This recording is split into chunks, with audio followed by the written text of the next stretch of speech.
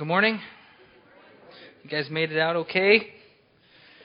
Might be stranded here all day, but you got here nonetheless, right?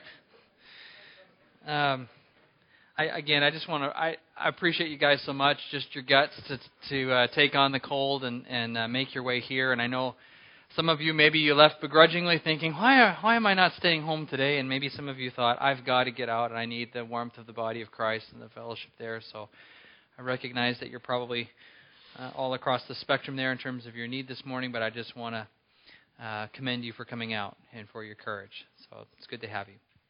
Let's just ask the Lord to help us as we study His Word, and then we'll dive back into Ephesians here. God, thank you for the truth of your Word that isn't locked away in some distant, removed culture, but that, God, it speaks to us in our lives today. Thank you for your Holy Spirit who makes it clear to us. Thank you for the revelation of Jesus so that we can see the truths of your word illustrated in his life. So God, help us to understand clearly what you would have us learn this morning. May we see you more clearly and understand what you want of us. So we commit ourselves to you, we commit our hearts to you, and we ask for your help and your assistance to learn what the truth of your word has to say. We pray this in Jesus' name. Amen. If you'd open your Bibles to Ephesians 6, that's where we are. We're actually wrapping up our series here. We've got one more. We're obviously in the last chapter. We've got one more message next week, and we'll talk about putting on the armor of God, and that will conclude the book. And then we're going to be heading on from there. And right now, I'm leaning towards the book of Exodus. So hopefully that piques your interest. It'll be a couple weeks before we get to it, but that's where we're headed. I'd like to spend time in both the New Testament and the Old Testament, kind of work back and forth. So that's, I believe, where we're headed there. The past couple weeks, we've been talking about what it means to be filled with the Holy Spirit. And a lot of times when we hear that particular phrase, to be filled with the Holy Spirit, we kind of tend to think of the sensational signs that we might expect to follow that. And there are times that we see in Scripture truly some sensational responses to the filling of the Holy Spirit. But particularly here in Ephesians, we see not so much a sensational sign, but we see the change in people's relationships. We see a relational sign of those that are filled with the Holy Spirit, that are indwelt by the Holy Spirit. And that's kind of what we've been talking about here. Under the influence of the Holy Spirit, we will be changed in our relationships to others. We've seen this through chapter 5 and 6 here. So that first of all, there will be a change in our relationship with the Lord. That we will no longer be enemies of Him, separated from Him, antagonistic to Him, but in fact we will love Him, we will worship Him, we will honor Him. Being filled with the Spirit means we'll be changed in our relationship with the Lord. Being filled with the Holy Spirit means we'll be changed in our relationship with others. We won't be self-centered anymore, but we will be others-centered. We will be putting the needs of others above our own. Being filled with the Holy Spirit means that our relationships with others within the church will change. In other words, our relationships with one another will be marked by mutual submission, where we defer to one another in our areas of spiritual gifting, and we look to serve and encourage and help one another in the ways that we can. And we see that in a person's everyday household relationships, there also will be a change, whether it's marriage or whether it's parents and children or whether it's in our place of employment. We see our regular, everyday kinds of relationships will also be changed. They will be influenced by the Holy Spirit. And so this really is part 2 of that message, under the influence of the Holy Spirit. We started it last week, and we'll conclude it this week. But sort of that big point I really want you to hear is that when we are filled with the Holy Spirit, the result is that our relationships with others are going to change. It's not always manifested in some big sensational sign, but it shows up in relational ways. Last week we talked about how the influence of the Holy Spirit will change our marriages. And we talked about rather than marriage representing on one hand sort of this authoritarian, heavy-handed, domineering kind of a household that we saw in the Greco-Roman world, or on the other hand, those that had been influenced by some of the cults in the city of Ephesus, such as the cult devoted to Artemis or Isis, and seeing complete disorder in marriages, we see that marriages, the Christian household, the Christian marriages will be characterized by distinct and complementary roles of respectful submission and sacrificial leadership. It wasn't to be either of these two extremes, but that both husband and wife, under the influence of the Holy Spirit, would exercise these distinct roles in a gracious way. That's being filled with the Holy Spirit for husbands and wives. And we also saw that this arrangement was not a new creation there, but it was consistent with God's creative design from the very beginning. And that in the same way that happens with husbands and wives, we're going to see it with our children, parents and children, and in our place of employment as well. So, Ephesians 6, verse 1. Children, obey your parents in the Lord, for this is right. Honor your father and mother, which is the first commandment with a promise, that it may go well with you, and that you may enjoy long life on the earth. And so the first very simple, obvious principle here, not hard for any of us, Spirit-filled children are to be obedient to their parents. Parents, this is the time when you get to gently maybe kind of nudge and elbow your child who's next to you. Most of the kids are downstairs. There was a lot of elbowing going on first service, but most of the kids are downstairs right now. But something I want to draw your attention to that absolutely would have stood out to the original hearers as they're hearing this message is this, that Paul specifically addresses kids here. Do you see that? Who's this addressed to? He says, children, obey your parents. He doesn't address them through the parents. He doesn't say, parents, make sure that your kids. But he addresses the kids. And this would have been very conspicuous. It just absolutely would have blown this culture away that the Apostle Paul would have addressed the kids specifically, because in the Roman household, in sort of the Roman world, these kids were not given a high degree of respect or dignity. In fact, the situation of the day, the patria potestas, as we call it, is the rule of the father, or the power of the father. It was a very patriarchal household. And fathers would actually decide whether or not kids lived or died as it fit the needs of the family. And we sort of joke about children ought to be seen and not heard, and then we laugh that off, right? But in this particular culture, children had very low value in a lot of families. Certainly they might be loved in some families and a part of everything, but because of the power given to the head of household, the power given to fathers in sort of the Roman world, it was really a scary place for kids. And so the fact that the Apostle Paul addresses kids specifically here and speaks to them is an incredible amount of dignity and value and respect that he gives to them. It would have been very conspicuous to the original hearers. And I think it shows us a couple things as well. First of all, it shows us that children actually would have been a part of the worship assembly of the day. They would have been in the room. They would have heard Paul's instructions because this was directed at them, directed to them. And I think it shows that Paul considered children not just the church of tomorrow, but he considered them the church of today, right now. And I think there's something for us to learn in that as well. That children are the church of right now. And also we see that children themselves can be filled with the Holy Spirit. That's what this whole section is about, how we interact with one another under the influence of the Holy Spirit. And then Paul works through systematically all of these kinds of relationships. And so he shows that our kids are equally can be filled with the Holy Spirit. Not just saved, not just believers, not just followers in Jesus Christ, but filled with the Holy Spirit. It's not something they have to wait for much later on.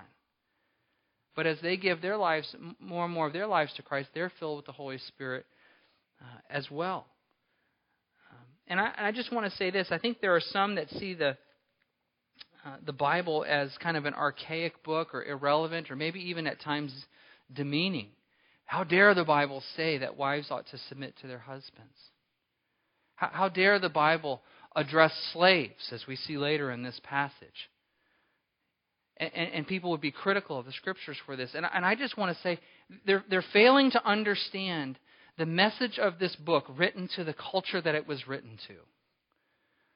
Yes, there was sort of an imbalance of power within the family. But Paul addresses kids themselves. Yes, there was the institution of slavery in the world.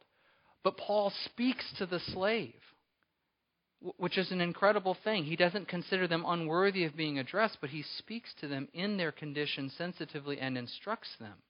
There's honor that is accorded to children and to slaves from the Scriptures, and people miss that. And so I would just want to say there's nothing to blush and be ashamed about here, but to be proud of the Scriptures for addressing children and even slaves in this particular culture. There's something to be proud of in that. Another thing that would have been conspicuous sort of to the original hearers of this was the motivation that would have been, the motivation for obedience that is given here. Again, in most Roman households, obedience would have been done out of fear. Dad is the patria potestas. He has the rule and the power of the household. And if I cross him, I'm in trouble. I could be even dismissed from the family, as was the custom of the day. And so I'm sure kids in that particular day would absolutely have obeyed out of fear. But see, Paul changes the motivation to kids. As he talks to them, he says, he encourages kids, obeying your parents is not just a matter of fear, it's a matter of faith. Obey your parents in the Lord, for this is right. And so what I would tell the children is this. Your act of obedience, obeying your parents, is not just something to do out of fear. It's something to be done as an act of discipleship, as an act of following Christ. It's a matter of faith. If we were to go around the room and survey kids and ask, why should you obey your parents? I'm sure some of the kids would say, if I don't, I'll get in trouble. If I don't obey mom and dad, I won't get my allowance. If I don't obey mom and dad, I'll lose some privileges. Maybe some would say, if I don't obey, my parents get frustrated and they yell a lot. Or if I don't, or I obey my parents, because actually sometimes I feel like they're helpful. Maybe we wouldn't hear that one as much. But what God's Word tells children is to obey your parents as an act of discipleship, as a matter of faith. Not out of fear, but as a matter of faith. And so Paul kind of changes the motivation there. And then Paul moves on to older kids here, maybe college-age kids or young adults, and he kind of switches his word choice from obedience to honor. Not that obedience is to be lacking, but we all know that our relationship, kids' relationship with parents, changes as they become adults. And Paul speaks to this, and so he says, he tells older kids to honor their parents. Older children continue to honor your parents. And I want to tell you that this really stood out to me as I was studying this week, and I was remembering some of my own upbringing. My relationship with my dad changed right around the time I went to college. And it changed for the better. Once I graduated from high school, I went down to Biola University and started attending there. And my home church, about an hour and a half away, back in Apple Valley, asked me if I would consider serving as a youth intern to kind of help lead the youth group. And so I agreed to do that, but I didn't have wheels. So what my dad chose to do was, on Friday afternoons, he would get in the car and he would drive down an hour and a half down to the Los Angeles area, and he'd pick me up at school.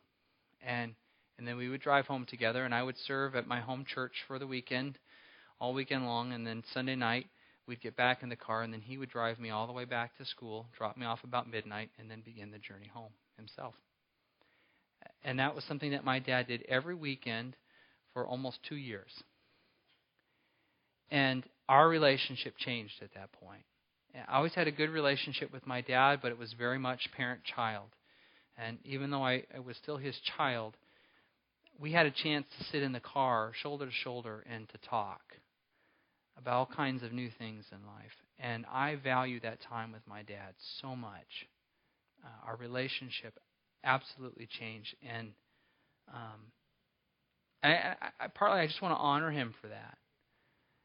That commitment that he made to make that drive with me and spend that kind of time with me. And I know that my relationship with my dad changed during that time in the car. And I also know that I have the best talks with my son in the car. Did any others of you experience this? There's something about sitting shoulder to shoulder that makes the conversation a little easier than nose to nose. And somehow it's just a little easier to talk. And I love that car time and talking with my kids. But we know that relationship changes as we become older. And for those of you who are maybe late high school or college age or just beyond, you're not off the hook for your relationship with your folks. Your responsibility now is to honor your parents, to honor them in the ways that you can. In the Middle Eastern culture, a child would be subject to their father under the sort of the rules of the household until they got out and married and established their own household. They would still be under the rule of the father. And then according to the Genesis principle, once they got married and had their own family unit, then they were to leave and cleave, right? We've heard this before. In our culture today, I think that transition time between in the household and out of the household has gotten much longer. Do you guys see that? It takes longer for kids to sort of get out of the household. There's probably tons of reasons why, and I won't speculate all of them, but we even see it in health insurance these days, right? Now health insurance is extended until age 25. I don't want my kids in the house at age 25. I want them gone. I think there's a lot more time that parents are continuing to support their kids, whether it's through college or even returning from college. It's difficult to find jobs. There's all kinds of reasons why. But it's creating, I think, even more and more tension around this issue. And I know a lot of people are simply asking the question, how do we relate to our adult children? How do we relate to our adult children when maybe they're still in our household or are still receiving some level of financial support from us or otherwise? And what does that relationship look like? And so I want to just address some of you young adults that maybe are still receiving support from your families. And I want to challenge you to just think about a couple of things under sort of the category of how to honor your parents. Your responsibility throughout your lifetime is to continue to honor your parents in the ways that you can. But especially when you're receiving support from them, financial support or otherwise, you've got to honor their values and their wishes, particularly in your decision making. And you have to give a lot of deference to that. And I want you just to think about it for a second here. If you're trying to make decisions that are independent of your parents' values, and yet they're supporting you financially, you're creating conscience problems for your parents. You're causing them to feel like they are enabling actions and behavior that they don't agree with. And you just need to be aware of that. If you're feeling like you need to make some decisions that are independent and contradictory to their values, then you need to walk that out with independence financially and otherwise, and not force them to have those conscience issues. And moms and dads, you've got to continue to consider and reconsider how you're supporting your adult kids.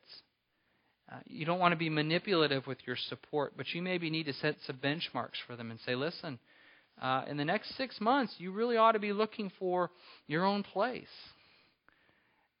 In the next year and a half, you might want to be thinking about having a job that has some benefits because you're going to be off our insurance.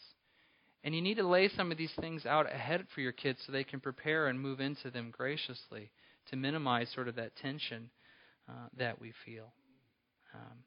The goal of successful parenting, parents need to hear this, is not to protect your kids from everything. It is to prepare them to leave and to live on their own. That's successful parenting. And I know that can be a challenge, and I know I have those challenges ahead of me. So please do it well so I can come back and ask you how you did that when we get to some of those things. Honor your parents in the way that you can. And it says this is the first commandment with a promise attached to it. Kids, there's a guarantee attached to this. That it may go well with you and that you may enjoy a long life on the earth. When Amy and I got married, and we kind of stopped and considered our families of origin and the way we were brought up, we felt very, very blessed. Both Amy and I have families with both parents who are Christians, whose marriages are not only intact but healthy.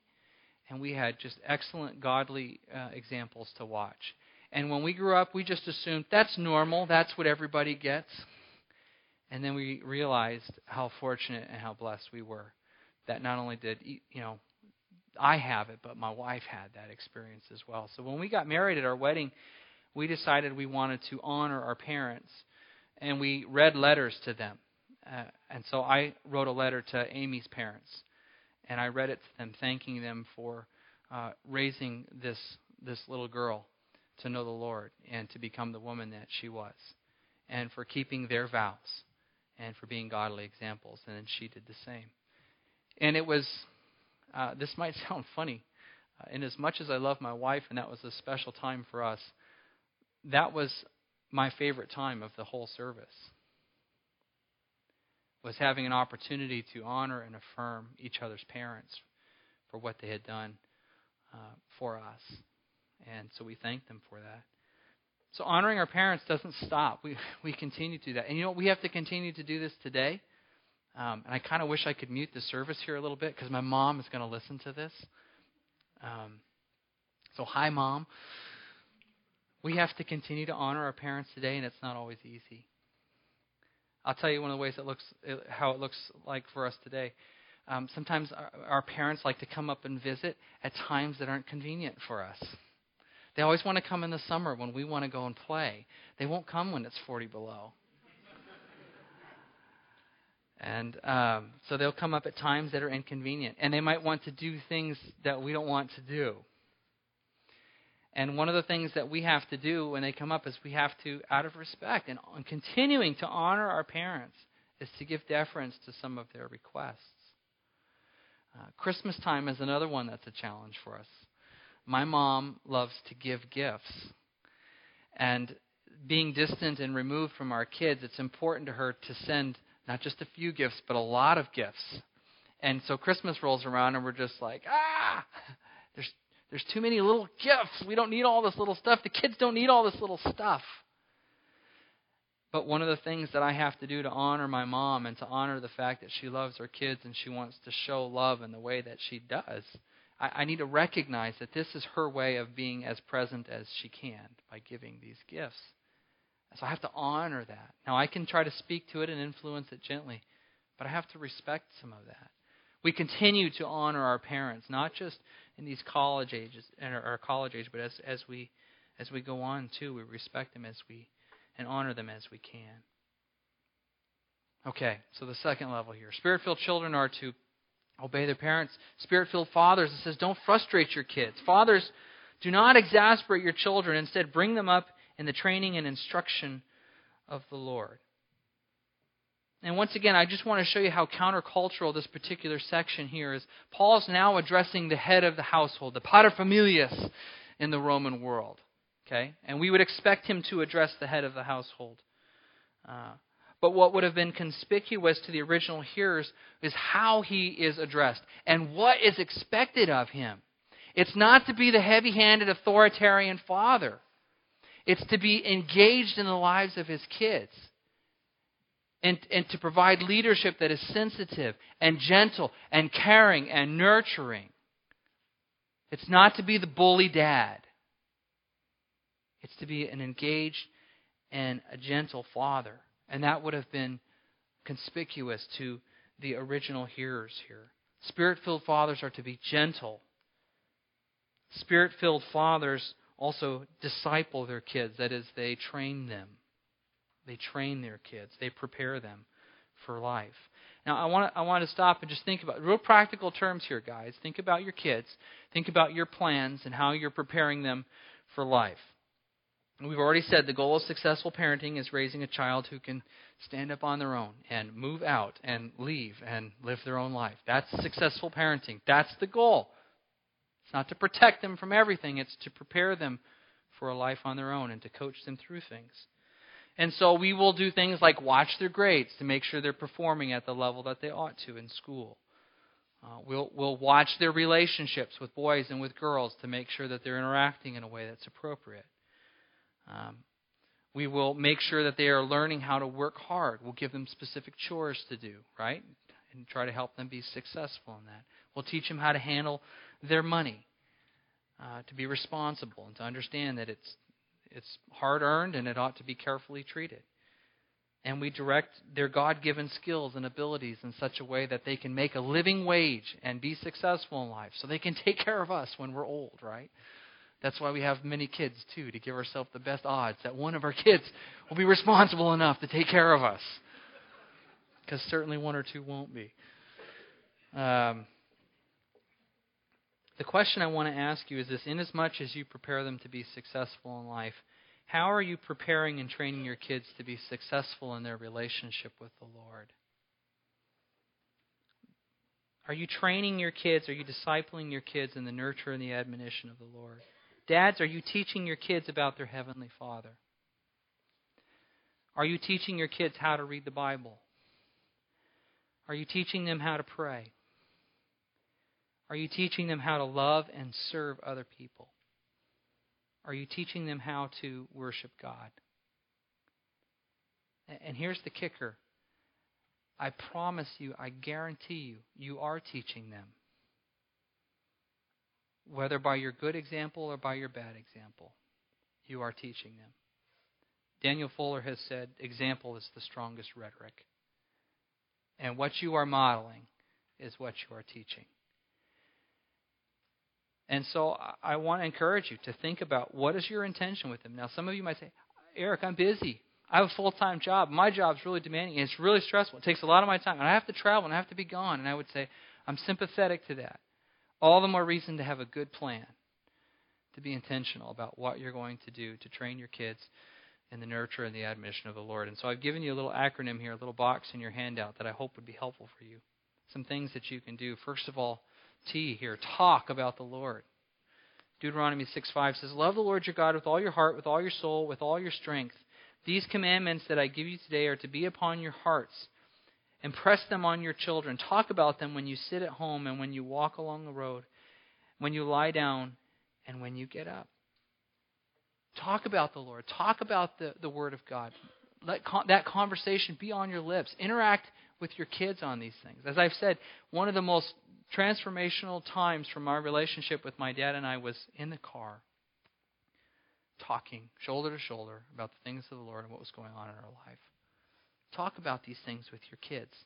You'd be amazed at what they know about the Lord, or the questions that they have, or how much they can handle, how much they can actually talk about. You'll be amazed.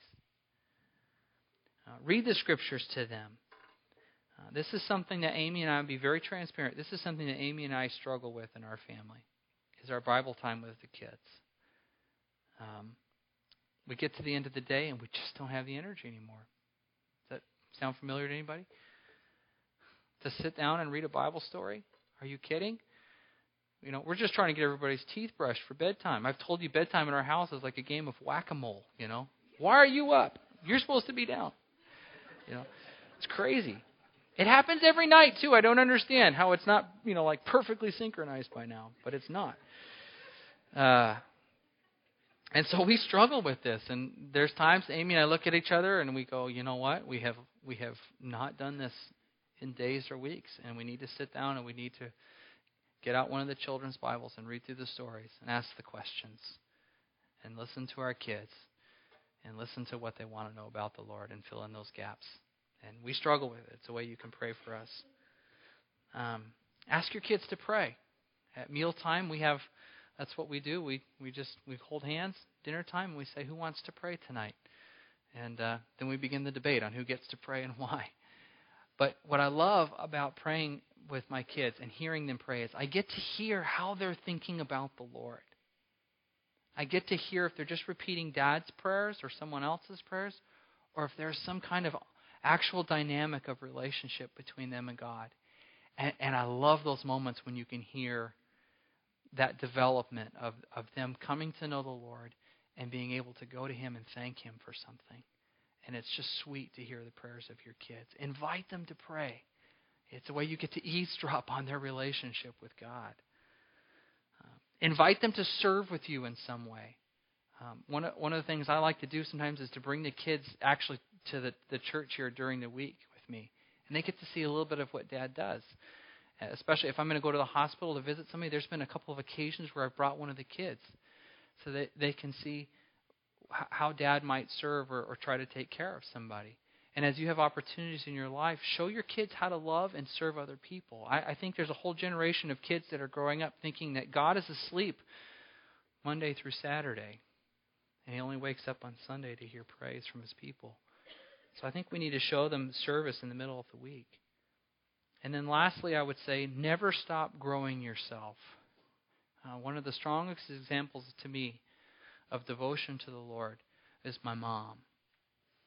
And one of the ways that I saw in her was that when I woke up in the morning, I would see, that the coffee had been made and a couple of cups had been drunk, and my mom's Bible was open on the table. She had been up early, and she had been meeting with God before we ever woke. And that she never talked about that. I never asked her about that, but I saw it. And I know my mom was devoted to the Lord, and it impacted me.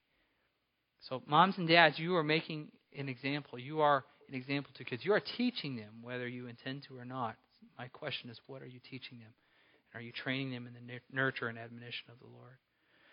The second section, we move on here, away from the parent and child relationship, is what I'm going to address sort of in the realm of employment. Spirit-filled workers serve with distinction. Now, this section, as we find it, it addresses sort of the slavery situation in the Roman world, and I want to address that here. I want to just stop and try to put this in perspective a little bit here. I'm going to use this I'm going to apply this in terms of employment because that's simply the closest association that we have with it. When we think of slavery, we think of sort of the New World situation of slavery. That's what comes to mind. And there are some similarities with the ancient world, and there are some distinct differences. And I want to talk about those real quick here. First of all, slavery in the ancient world and the Roman world was particularly common.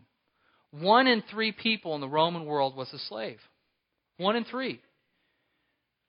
And so, I think it's similar to our employment situation. The slave in the first century wasn't necessarily assigned a low-class status, but actually the class of their status was linked with the household that they were tied to, or the master that they were tied to. And for many people, it was a way of getting status or significance as a citizen. So you would try to put yourself into indentured servitude to a household with some respect or honor, because you would be accorded more honor than you had outside of that, if that makes sense. Slavery also wasn't a permanent condition. It was something that you did for a season of time, and then you could get out of it in most cases. It would be similar to enlisting in the military. You'd say, you're the authority, I'm yours. Send me where you will for a time to do a job. You would do it so that you would earn a wage and have as much freedom as you can, and then at a certain time you would get out. So it was similar in that regard. Oftentimes someone might seek to become the slave of a Roman citizen, specifically so they could get Roman citizenship. In fact, there's a man by the name of Felix, who was the Roman governor of Judea.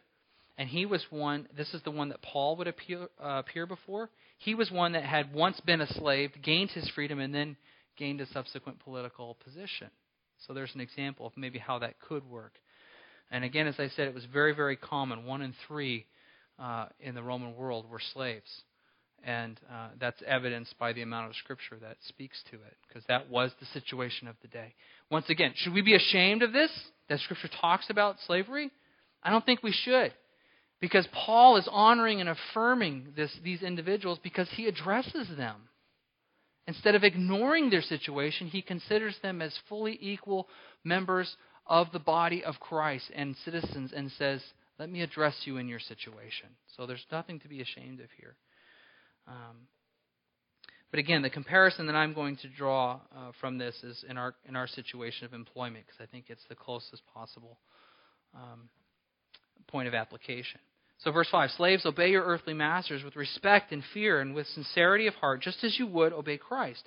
Obey them not only to win their favor when their eye is on you, but like slaves of Christ, doing the will of God from your heart. Serve wholeheartedly as if you were serving the Lord, not men, because you know that the Lord will reward everyone for whatever good he does, whether he is slave or free. And so the pattern here is this. Obey your supervisors as obeying the Lord. Those of you who are employees, which is probably most of us in this room, obey your supervisors as obeying the Lord. Now, some of you are reading this and you're thinking, Eric, you don't understand. My supervisor is the Dark Lord of Sith. How in the world am I supposed to obey them as obeying the Lord? And I would just cause you to think about this. If Paul can address the slave in the ancient world and tell them to obey their masters as to the Lord, how much more could he tell us in our culture to obey our earthly masters as unto the Lord? It should be easier in our context. If one is a slave, they were to see themselves as a slave to the Lord. And Paul himself, who was a prisoner at the time of writing this, calls himself not a prisoner of Nero, but what? A prisoner of the Lord. And so he was able to look at his circumstances and turn it upside down and say, God has me here. He has me here in this place for this time for some reason. And as I serve, I will serve with distinction. And I will serve, and all of my work will be done as unto the Lord, to please not an earthly master, but to please Him. I will give my best for Him.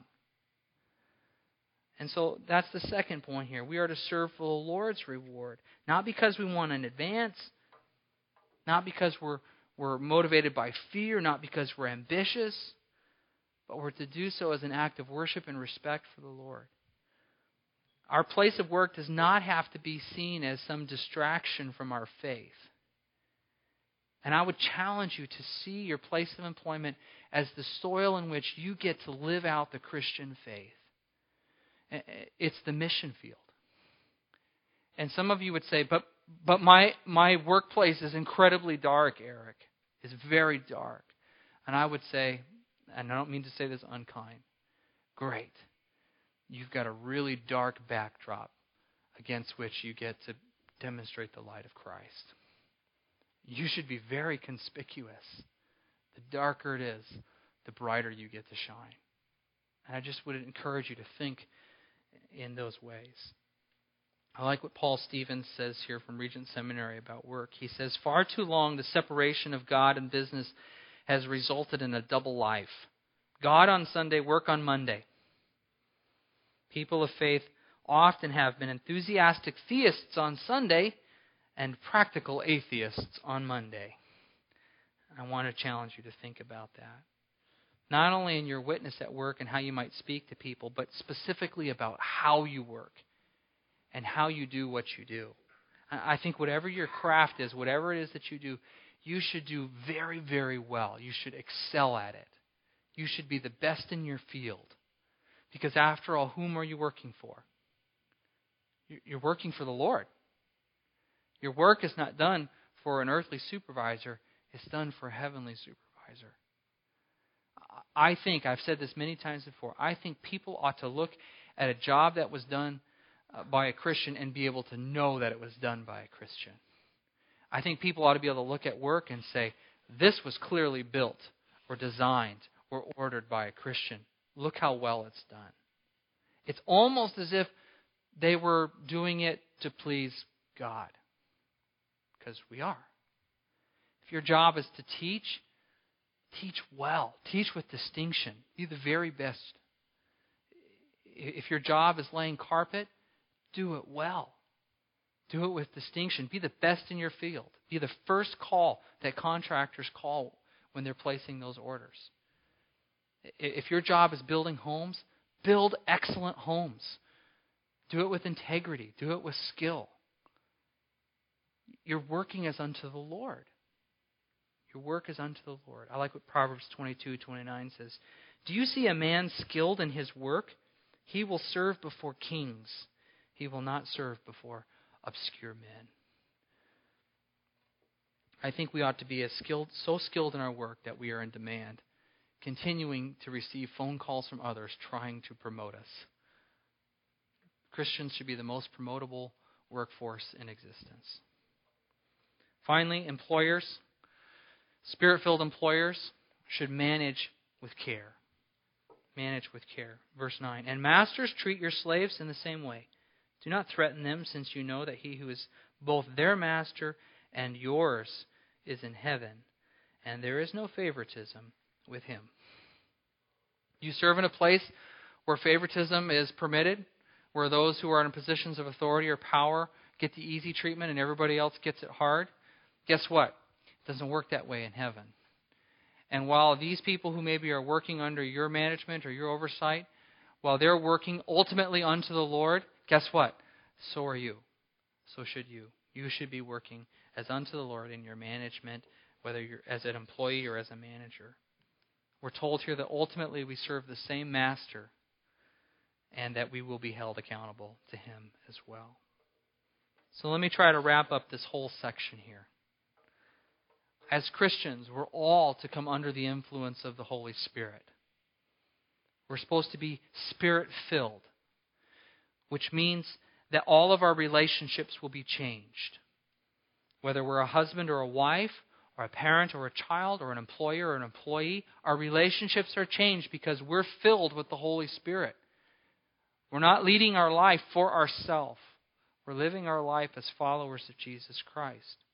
And the presence of Jesus in our life influences the way we exercise our responsibilities in every sphere of life, in even these most fundamental spheres. We don't need to ask for more of the Holy Spirit in order to be filled. We need to yield more of ourselves to the Holy Spirit. He stands there ready to fill us completely if we would turn over areas of our life to Him. Whether it's at work or at home, we are to be under His influence. Let's pray.